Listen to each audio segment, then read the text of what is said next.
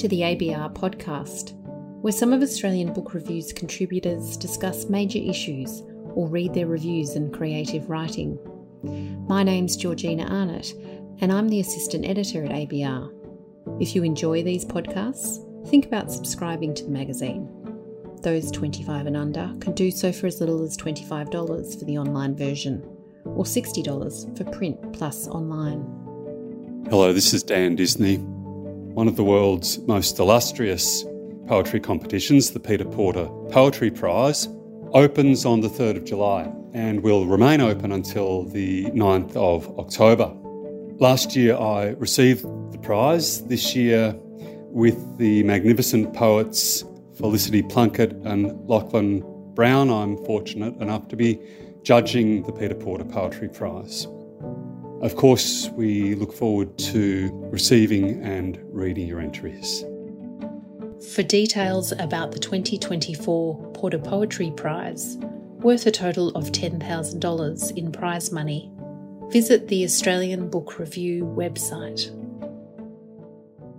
This week we turn to the Oxford English Dictionary, one of the major lexicographical resources, and certainly one of the great feats of modern publishing. The OED story is, of course, celebrated. We all know about Scottish lexicographer and philologist James Murray, primary editor of the OED from 1878 to his death in 1915. Equally famous is his scriptorium in Oxford, where the massive dictionary was compiled. Less well known is the story of the so-called dictionary people, the unsung heroes of the OED, who responded to Murray's call for words and citations from around the world. Sarah Ogilvie, an Australian lexicographer now based in Oxford, and a former director of the Australian National Dictionary Centre in Canberra, has had a long association with the OED. But it wasn't until 2014 that Dr. Ogilvie made a remarkable discovery in the dictionary archives.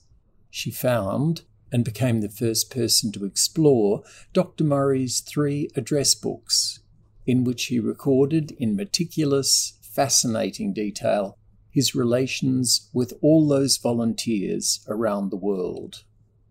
Sarah Ogilvie writes about her find and traces these remarkable amateur lexical sleuths in her new book, The Dictionary People, the Unsung Heroes Who Created the Oxford English Dictionary, just published by Chatto and Windus.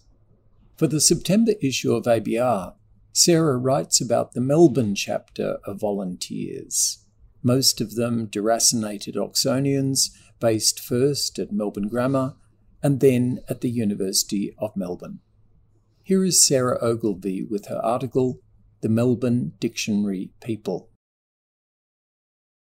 The Melbourne Dictionary People. Active Service to the Mother Tongue by Sarah Ogilvie. There are many impressive things about the first edition of the Oxford English Dictionary, but one in particular has long puzzled me. As an Australian, I've always been struck by its excellent coverage of Australian words.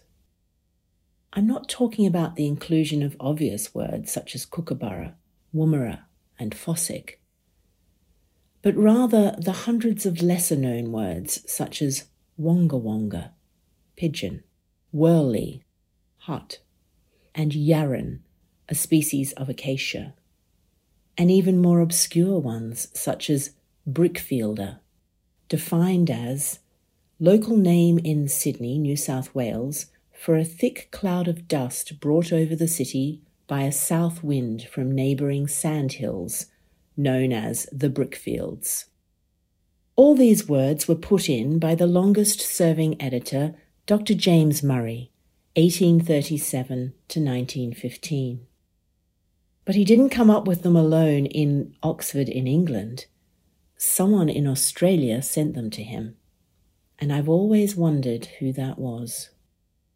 Begun in 1858 and completed in 1928, the dictionary was the first to attempt to include every word in the English language, to describe these words using historical principles. and to use a descriptive rather than a prescriptive approach. To accomplish this huge task, the editors knew that a small group of men in London or Oxford could not do it alone. They reached out to the public all over the world for help, asking them to read the books which they had to hand and to send in words and quotations from those books. The response was massive, and the dictionary became one of the world's first crowdsourcing projects, the Wikipedia of the 19th century. But who were all those people who responded to Murray's call? And especially, who were the Australians? 8 years ago, while exploring the OED archives, I made a dramatic discovery. In a hidden corner of the Oxford University Press basement, where the dictionary's archive is stored, I lifted the lid on a dusty box and found a small black book tied with cream ribbon. Opening the book, I immediately recognized Murray's immaculate handwriting. It was his address book, recording the names and addresses of not hundreds, but thousands of people who had volunteered to contribute to the dictionary. I soon discovered 2 more of his address books and 3 further address books belonging to the previous editor, Frederick Furnivall.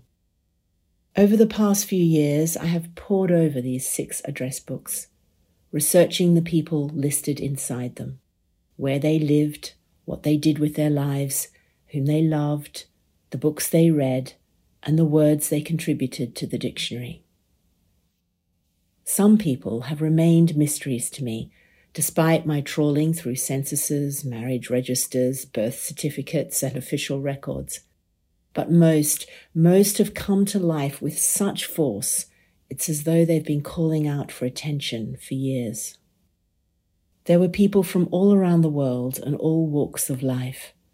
A pornography collector in London, a murderer in California, a chaplain in the goldfields of New Zealand, an anti-slavery activist in Philadelphia, a missionary in the Congo, a journalist in Ceylon, Sri Lanka, the inventor of the tennis net adjuster in Yorkshire, an aunt and niece who happened to be lesbian lovers, and a cocaine addict found dead in the lavatory of a railway station.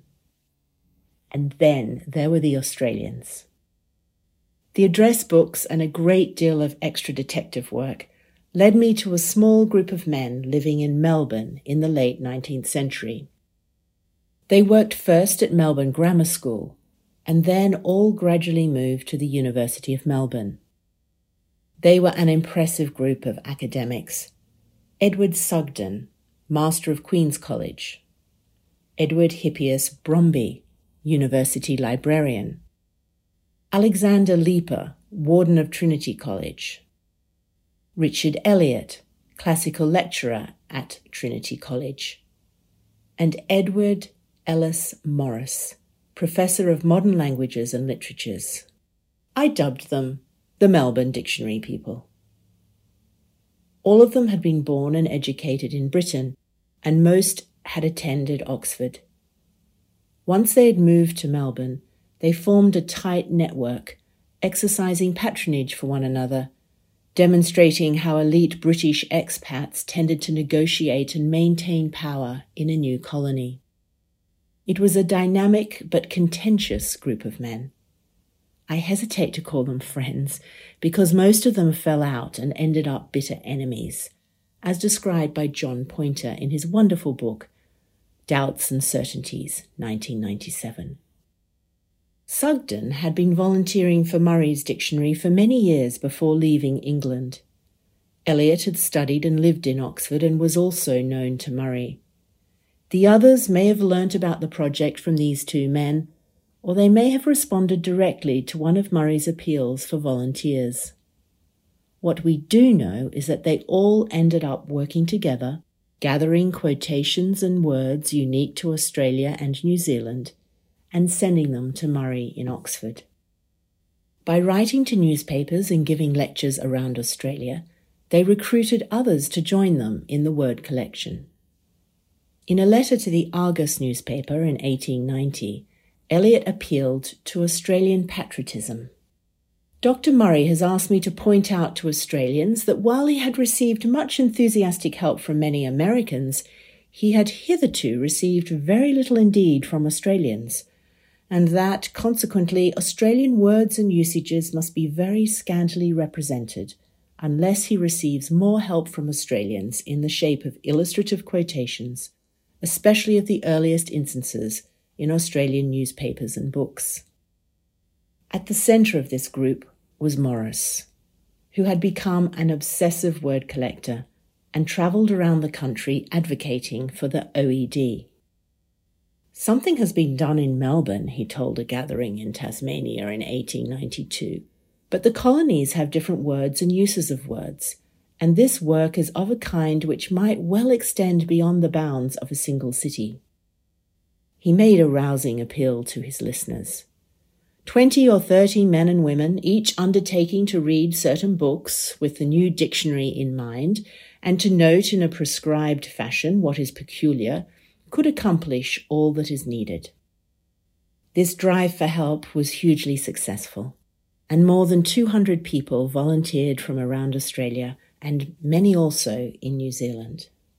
After a few years, Morris decided that it was time to create his own dictionary.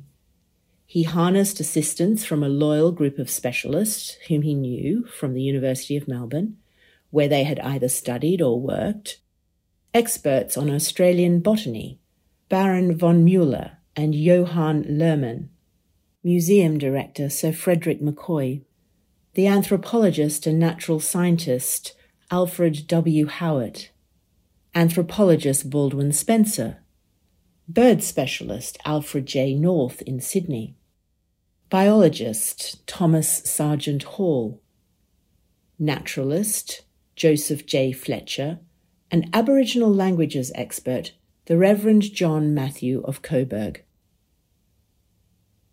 Morris became the Australian Murray. He copied Murray's lexicographic policies and practices and built up a faithful network of volunteers and advisors. In 1898, he published Austral English, a dictionary of Australasian words, phrases, and usages. It was an Australian version of the OED, each entry with dated citations showing the word's usage across time. Murray had created Australia's first historical dictionary, a superb record of Australian and New Zealand English in the 19th century. He deserved more praise than he received, and the dictionary deserves to be better known than it is, although he was awarded a Doctor of Letters from Melbourne University. The Melbourne dictionary people were not typical of the OED volunteers. They were all male, and they were specialists, academics, and experts. Most of the other volunteers were, by contrast, amateurs, often autodidacts, and included far more women than we might expect. Their contribution to a scholarly enterprise at a time when higher education was limited to the elite meant that they had a tie to a prestigious scholarly project. For the Melbourne dictionary people, who were part of the academic world, the appeal for them may have been the nostalgic link it gave them to their homeland, as well as the chance to prove their loyalty, through scholarship, to their new adopted country. The Melbourne dictionary people formed just one small group of the 3,000 volunteers who made the OED. They joined with hundreds of Americans, a disproportionate number of lunatics, as they were described in the censuses, contributing detailed and rigorous work from psychiatric hospitals, families reading together by the gas light to send in quotations, and numerous others, from vegetarian vicars to suffragists. The contribution of the Australians to the OED is more than just the story of empire in active service to the mother tongue.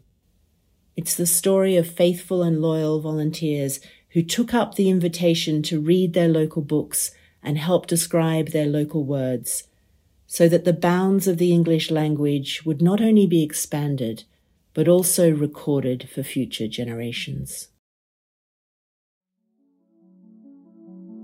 Thanks for listening to the Australian Book Review podcast.